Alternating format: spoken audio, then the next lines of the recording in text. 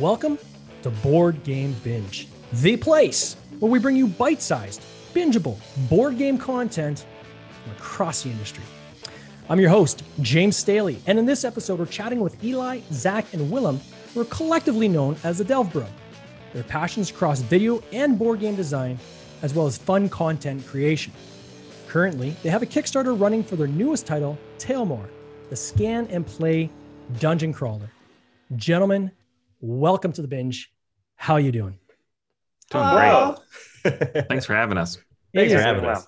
Awesome having you guys. Man, there is just a crap load of stuff to unpack here in what you guys are doing. You guys are doing a lot of stuff. We keep busy. Yeah, you're busy dudes. We're going to try to get through it in a half hour. If we can't get through it all, we'll bring it back. I'm sure there's going to be some other stuff you guys are working on in the future. So why don't we start off really quickly? Could each of you, and why don't we start off with, say, Zach, just because the way the panels are kind of organized on our screen here. Go Zach, then Willem, then Eli. Introduce who you are as part of the brothers, and then kind of what your background was coming in, if you don't mind.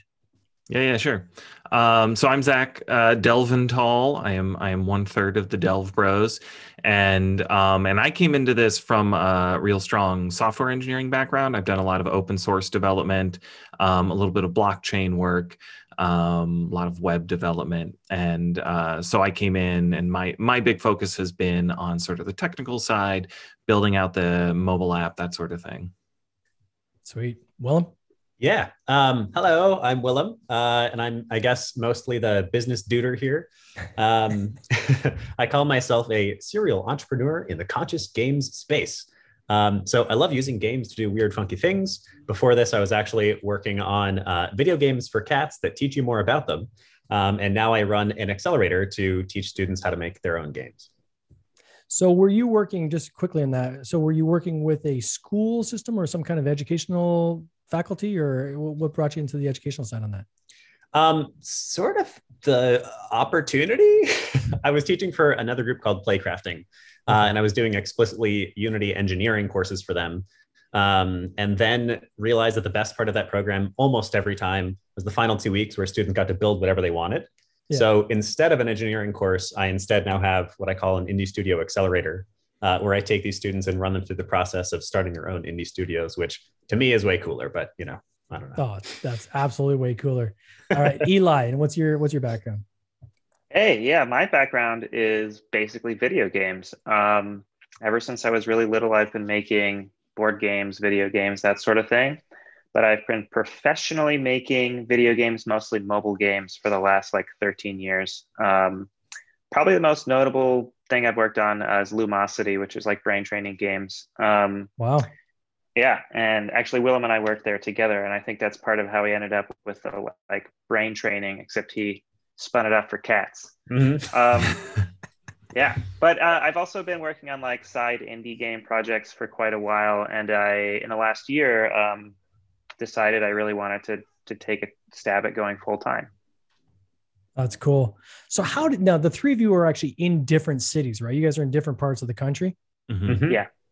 And so how did you guys all start kind of working together? You're obviously all brothers, right? So you stay in contact somewhat, like most families do, but how did that kind of bridge into saying, hey, why don't we make this more formal and start working together? And when did that happen?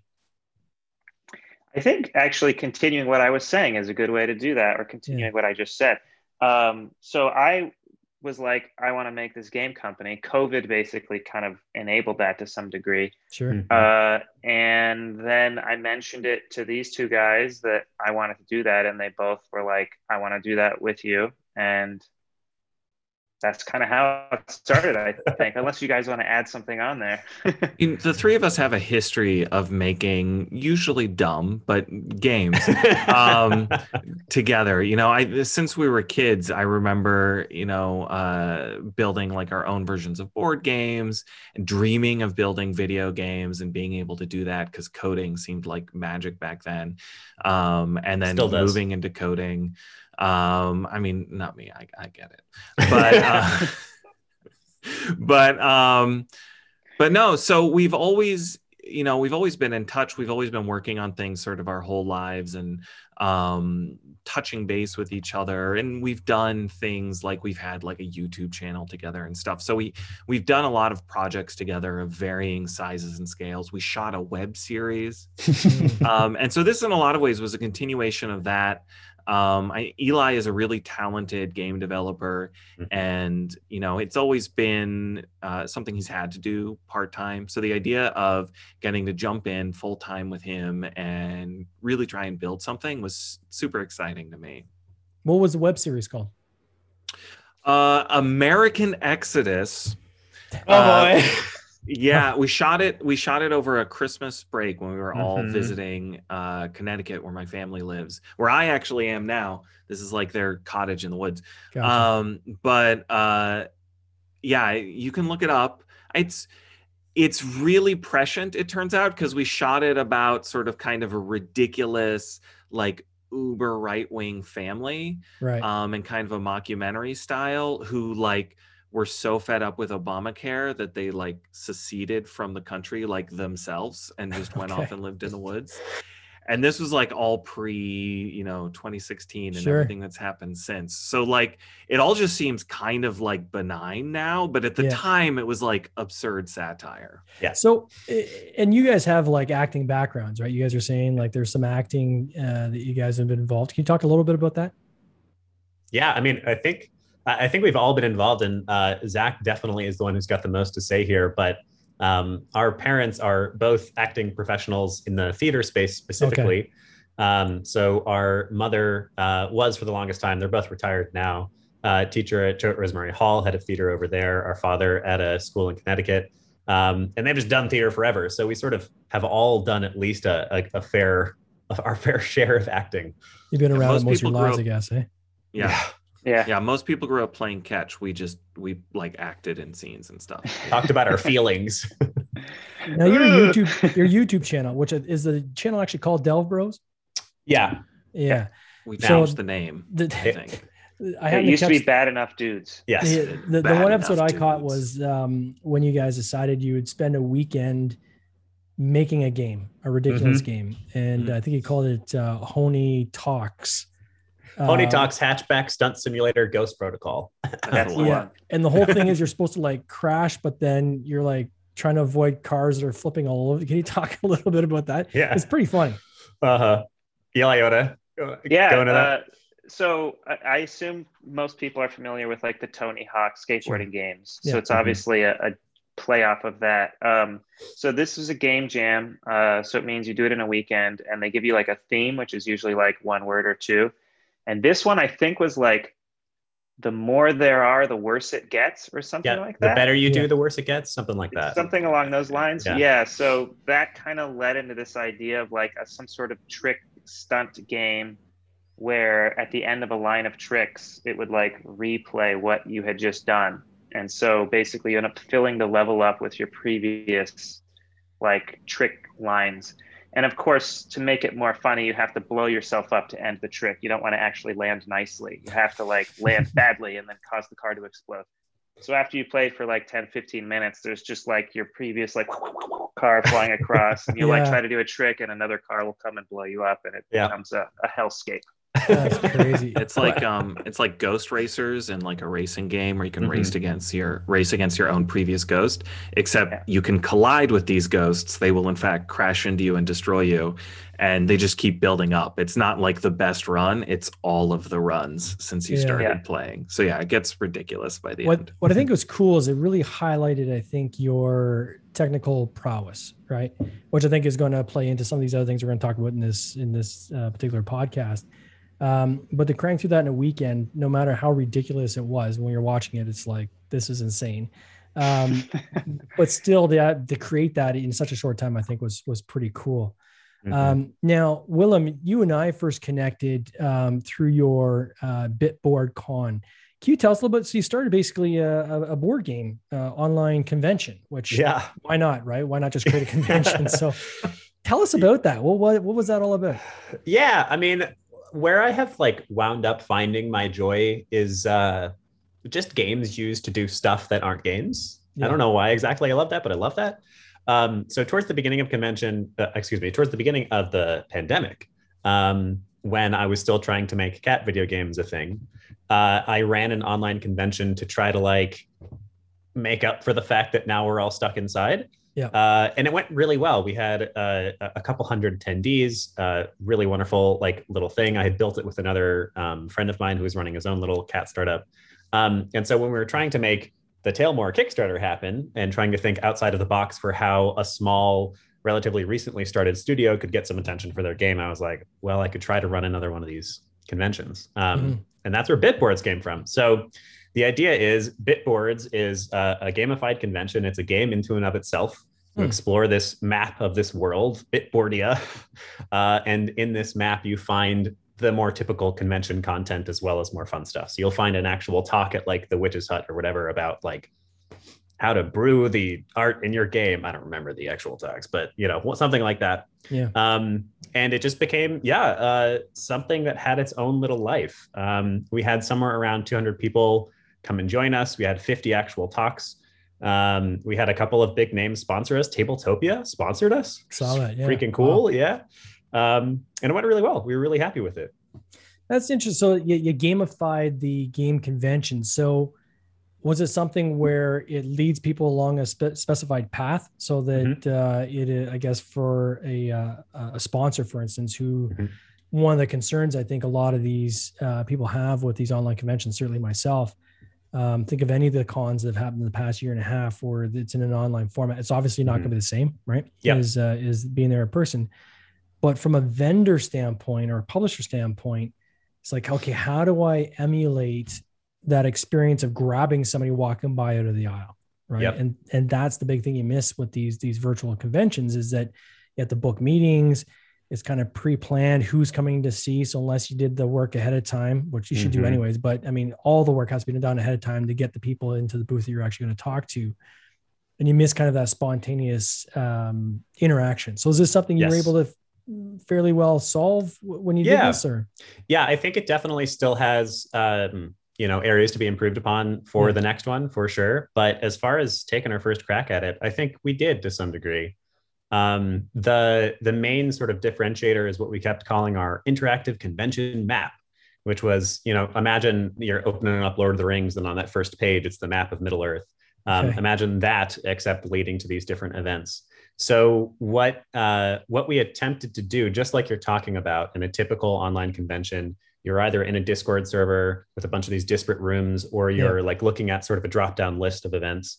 And those are well and good. They serve their purpose, but there's no reason for me to be there except for those events that, I actually want to go attend. Versus an in-person event, I have reasons to be there. I walk around, there's fun stuff, there's food, there's like stuff for me to buy, stuff for me to look at, things that I might not have run into before. So the main thing that we tried to do this time that I think we at least reasonably succeeded upon is just like give them something to do except go to these events. And in this case, it was exploring a little map and getting rickrolled by an octopus and, all kinds of stupid stuff like that. That's awesome. Yeah. So you guys have this campaign. So some of this technology. So you got the passion behind games. You've got the technology side, and you've kind of put these two things together, right? And you've got this board game that you use your phone for, and it's a dungeon crawler. So you're scanning as you go. Can you talk a little bit about this? I'm going to share my screen for people that are watching live or watching on the replay. But you've hit, I'll put this in Canadian dollars because it always sounds bigger, but you're nearly at $33,000 on a goal of about 30,413 backers. You still got 9 days to go. So you're obviously going to do much higher than your target. So congratulations on that first and foremost, because that is not an easy thing to do, especially for a first time publisher. Right. So that's awesome. So take us through this game, what it's all about. How'd you come up with the name? Just the whole kind of concept behind it.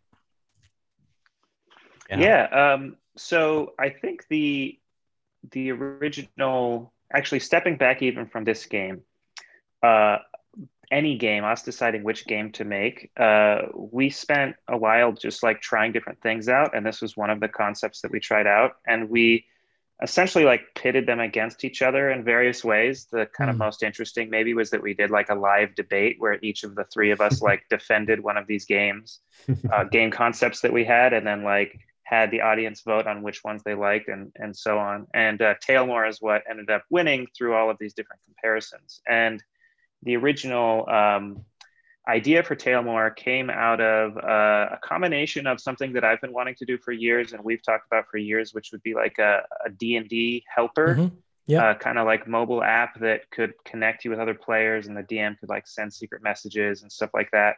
And so we already had that kind of kicking around in our heads for quite a while. And then I think I played with Willem, Chronicles of Crime, which is a different board game with QR scanning.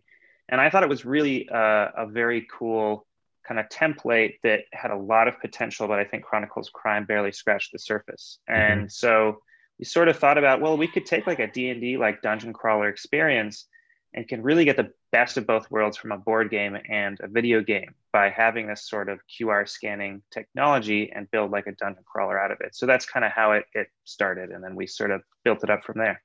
So when you did this, for lack of a better word, innovation funnel with your three different concepts, right? So was it a dungeon crawler when it was part of that concept, or was the concept that it would be a QR code scanning information gathering game? Like how was it kind of positioned when you guys started doing that initial narrowing down? It was pretty close to what it ended up being. A lot changed, but I think the things that changed were on like the micro level rather than the macro level. Okay. A lot of like individual mechanics changed, but the core concept kept pretty constant. Yeah. And then the other two concepts. So it was, you had like, I guess your Facebook group, or you had like an audience that you kind of tested this with. And then, so they would play it and then vote based on how much they enjoyed the three different types of games. Is that how that worked? We had a lot of stuff going on. There was I think a 2-month process where we went through, we built 5 or 6 different prototypes. We spent like 2 weeks prototyping different ideas, and we would have play tests. We have a Discord community. Cool. Feel free to join that. tlm.gg/discord.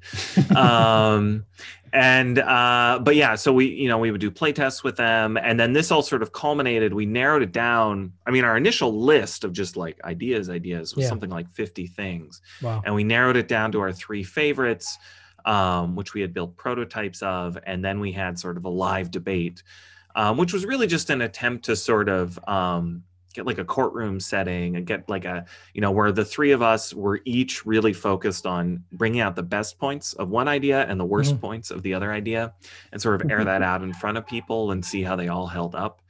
Did you guys record that by any chance? I think so. I think it's on our Twitch. It might be on our Twitch. Used much, but you should upload that to YouTube. That'd be a cool It's thing fun. To watch. I mean, it's a formal debate. Yeah. Yeah, we did. We had rules. We had like time limits. It was fun. It was a fun night. And yeah, at the end of it, the debate wasn't binding or anything. It was just an attempt to like get information and come at this problem of, well, what do we spend a year of our life building? Yeah. From a different angle. And I think, at the end of the day, we all agreed Tailmore was it. We absolutely loved the concept, and we think there's nothing really out there quite like it. So take us through. So you got this dungeon crawler. So how does it work? So somebody starts off, and then there's QR codes. Like, kind of walk us through kind of how they work their way through this dungeon. Yeah. So first, the 3D models of the characters actually come out of the cardboard, which took a lot of development time. Oh, that's cool. Kidding. I'm totally kidding. Super selling. False advertising. No. So, I mean, I think all 3 of us have a sort of our own viewpoints on it at this point. But something that excites me about it, and the way that I often describe it, is unlike any other role-playing system out there, there is the least amount of information for all of the players like possible. So you open up your phone, you hit a scenario to start it, and it says, great, there's like some talk about some stuff over in that castle over there. Put this room tile down and put your character there. And then it gives you no other information. So, everybody is a part of the mystery. There is no DM. The forever DMs are no more, is something we used to say. And you interact with things using QR codes on these pieces. So oftentimes at the beginning of the scenario, it's almost sort of a trope for us now. The only thing you have is that first room and a figure, which means there's only one QR code in that space, which is the room. So one of the first things you're going to do is hit inspect and then scan that room. And it goes like, oh man, there's a chest in the corner and like a monster or whatever. So it's this unfolding co-op narrative adventure based upon QR codes that are on pretty much everything that's in the box. I think a good comparison is like to video games, at least, is like a point and click adventure or a text adventure, where, you know, you just start wherever the scenario says you start, and then it's up to you and the people you're playing with to sort of investigate, check things out. All right, is there a door in here? There is. Is it locked? Okay, do I need my lock picks to get through? And you can just sort of try anything. There's a lot of experimentation to it, which I really love. Pretty much every piece in the game has a QR code. And what that means is that there's a really tight coupling between the physical pieces and the, you know, what the app is doing and what the app is telling you in your phone. So if you want to pick the lock, great. If you want to, you know, stab your jailer with the lock picks, great. Like, you know, there's all sorts of different ways you can combine and experiment with these pieces, and just sort of see what happens. Yep. How long did it take you guys to program this? While. I mean, it's still ongoing, to be honest. Yeah. Because we did two big phases. We wanted to make a web version so that as many people as possible could play it without having to worry about an app or whatever. So you just go to a website, kind of like Jackbox, if you've ever played that, and then you can just like share it around. But for the final release, an app is definitely a better experience. So we're still building the app now. The web experience, which has all the same functionality the app is being implemented with just now. Less polished. It's probably around 3 to 4 months of solid development time, I would say, engineering time for about 1.5 people on average. Well, so how does the web version of that work? So is it still the web on your phone? And so you're scanning the codes with your phone still then, I guess, right? Yeah. You can do all that through the web these days. And it's a pretty good experience. There's some stuff you can't do that you could do with a mobile app. But the nice thing about the web is you can get it up quickly. You can get it in people's hands quickly and they can try it out. I know so the decision to do like some of these upgrades, like I notice you've got like a player pawn that acts as kind of your party marker. Huge upgrade if you guys hit 36,000 US, I believe, which is this party mini marker. I'll show that on the screen for people who want to see it as well. It's gorgeous. Make it happen, please. Which is pretty cool. I want to play with that. We really want to be awesome. So how did you kind of map out this campaign? You know, first time around, obviously there's lots of research involved, but was there any kind of markers you guys used to decide, here's how we want to structure this campaign first time around? Or have you modeled after? Or did you bring consultants on board? Or how did you kind of structure the campaign? Yeah. I mean, that's an ongoing challenge, I guess. It's something that takes a lot of effort and a lot of thought.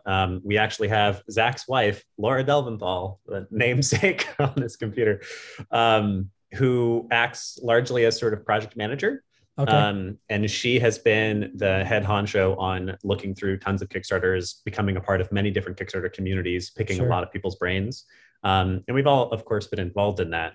But that has come down a lot to her and a lot to just modeling, like you mentioned. A lot of the Kickstarters that we used to love, ones like Chronicles of Crime that have some of the similar sort of tech components, ones like Gloomhaven that have some of the similar like dungeon crawler components, and just looking at the way they did things and trying to do it, you know, to the best of our ability in a way that makes sense to us.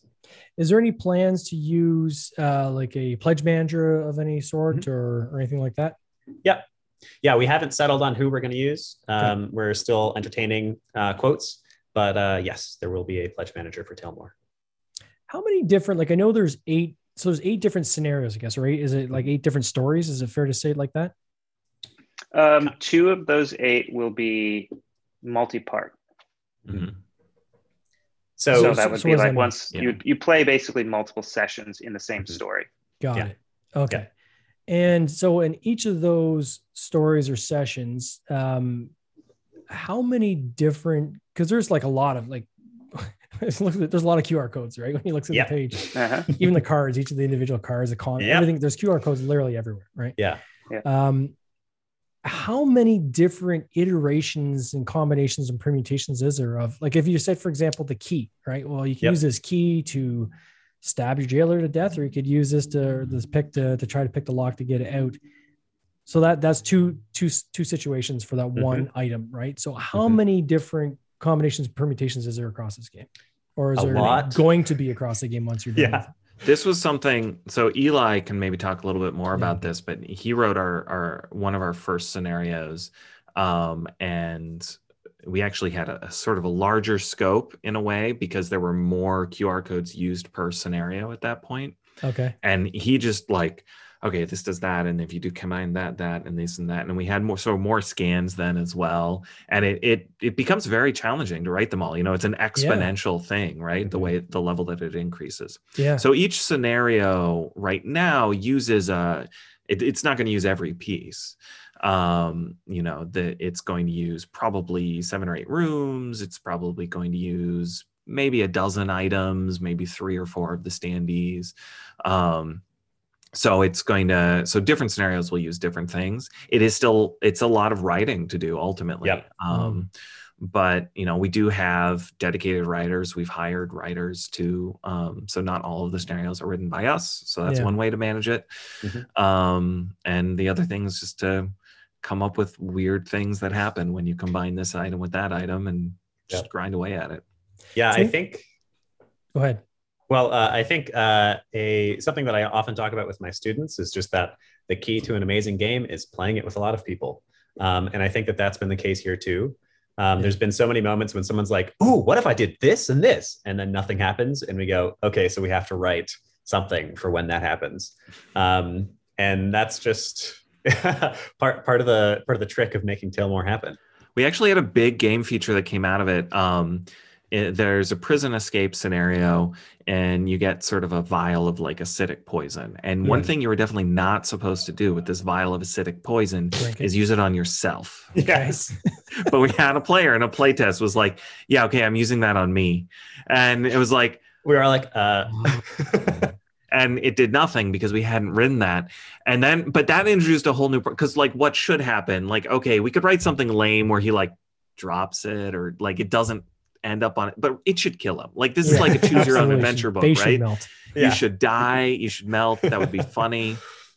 So we came up with a whole new system for the game where you can rewind your turn, because if you just like try dousing poison on yourself and it kills you, and then you have to restart the whole mission over, that's lame. You should be rewarded for that. Yeah, you should be rewarded for throwing poison on yourself. So you throw poison on yourself, you get the you killed yourself message, and then it's just like, do you want to take that action back? Yeah. Go back. So when you have a technology like this, and you're merging it with like something tactile, like a board game, I look in my game closet at home, and I've got like DVD versions of board games where you have your companion tapes and things like that. And the technology dates very quickly. One concern people could have is, well, what if how long are they going to support this? What if the app is basically out of the app store after like a year?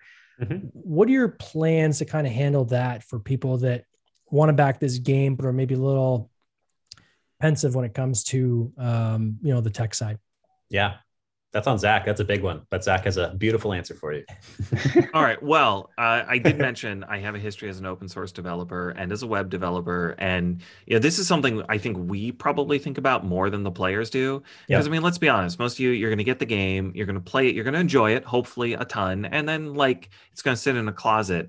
But we're the ones who made it. We want people who love this game to be playing it forever. As long as there are people who want to play it, we want people to be able to. So we've thought a lot about how to make this work, because it's absolutely, it's a valid concern.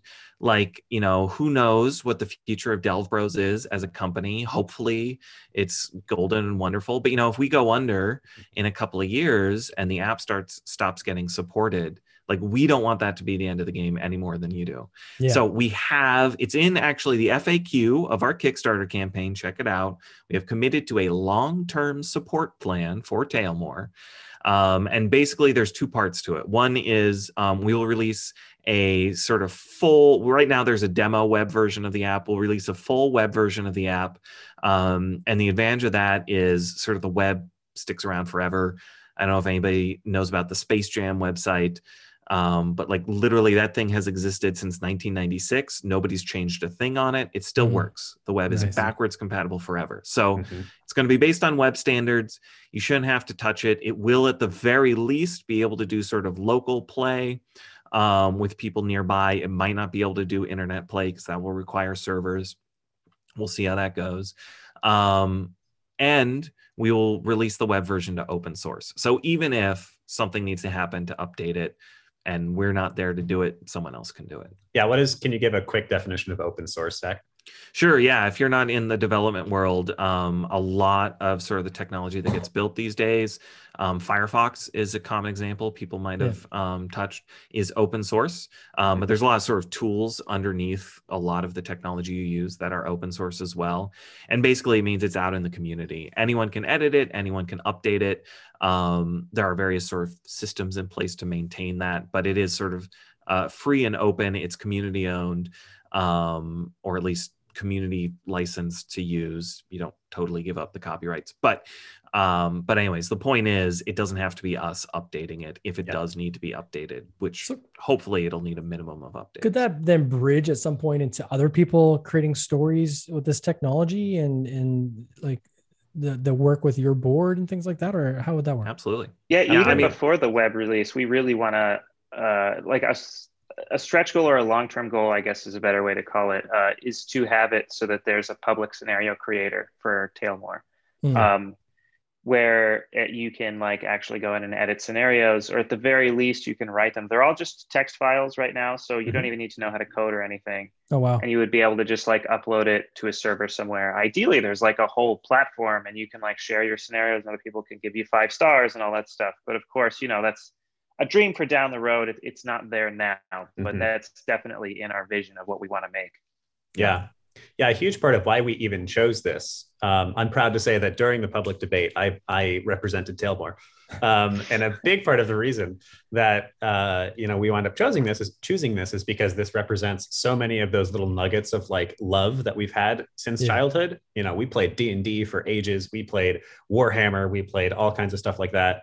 And while we have all wound up in the video game sphere, we have such a deep connection to these pieces, these old games, Hero Quest, all of the good stuff. So what we really want to deliver is, while this is a board game, while this is our initial public offering, okay, it's not an IPO, but while this is our initial game, what we really want to turn this into is a role-playing system, is something that people can use from here on into the future, because it does a really fantastic job of almost tutorializing the dungeon crawler. It's really approachable. I just pick up my phone and then it tells me what to do. I don't need to look at the rule book. We even, at first, our rule book for all of our beta games was nothing. It was just the phone. And because in the video game world, you don't get rule books. And if people need to look up rules, they hate you. So, we had to very thoroughly make a game that was good at getting people into this world of dungeon crawlers. We want to make that. We want this to be a way for people to get into this world. So you guys got a lot going on. You've got, on one hand, you're in the board game development side. You're in kind of the board game, transitioning into tech, the kind of merging of those two from a platform standpoint game. You're in the video game world. You're now in board game convention. Where are you guys going from here? Like, what's the overall kind of scope or vision for kind of what comes next for you guys? I mean, that's a great question. Go ahead, Will. Okay. That's a great question. And it's something that we are still talking about. So I can't give you definitive answers, and, nothing you hear here is necessarily an indication. But really, I don't think any of us are dropping Tailmore anytime soon. We really love this project. So I'm going to say that, the main thing we're doing for the next couple of years is Tailmore, and trying to make this that role-playing system that we're talking about. That being said, we have a lot of deep love for video games, and even that board game convention was a blast. So I would imagine that The brand we've created here, the Delve Bros, delve deeper. We often talk about making sort of unexpected, whimsical games. I would imagine that we have a lot of content coming out in that space. We'll throw on a random convention. Why not? Because we have fun doing it. But I would imagine that the core of what we're building and delivering for the next couple of years continues to be Tailmore. That sounds awesome. Now, for people that are trying to find you, I'll put a link in the show notes so people can actually find your Kickstarter page easily. But maybe you can spell, because it's not phonetic, right? Maybe you can spell the name of the game so they can find it if they want to do their own search on Kickstarter. If you're Elvish, it's very easy to spell. It is Taelmoor, all one word. Okay, so Tailmore. And Tailmore. if people want to follow you guys, let's say they want to kind of just peek in on you guys and see what you're up to with all these shenanigans and videos and content, you're creating, like how best do they follow you guys? Like how do they join the community? Mm-hmm. Probably the Discord, which Zach referenced. So the URL for that is tlm.gg/discord. Yep. And actually, you can also go to tlm.gg/Kickstarter to go to our Kickstarter. Mm-hmm. Boom. Yeah, tlm.gg is our own URL, which we use for the web app. So we turned it into a URL shortener. We got a ton of stuff tagged onto the end of there. Oh, I guess that makes it easy too, eh? It does. Gentlemen, It does. I wish you all the best with this campaign. I mean, this is going to rock. I can't wait to see where you guys end up. Certainly, it's going to be significantly higher than your funding goal, which is awesome. Congrats again on already funding on this campaign with still 9 days to go. If any of our listeners are out there, find this interesting. I think it's super cool. Check it out. Check out their Kickstarter page. I'll put a link in the show notes, so make it easy for you to click through. And I want to wish you guys all the best in this coming year. You take care. Thanks so much, James. Thank you, James. Thanks so much. Cheers. Cheers. This has been an episode of the Board Game Binge podcast, hosted by James Staley, produced by James Staley and Mike Bruner, with original music by Nick Smith. If you would like to watch these interviews live, simply join the Facebook group Board Game Binge, and you'll get access to live interviews, giveaways, and interesting board game content from across the industry. I can't wait for you to join us. See you next time.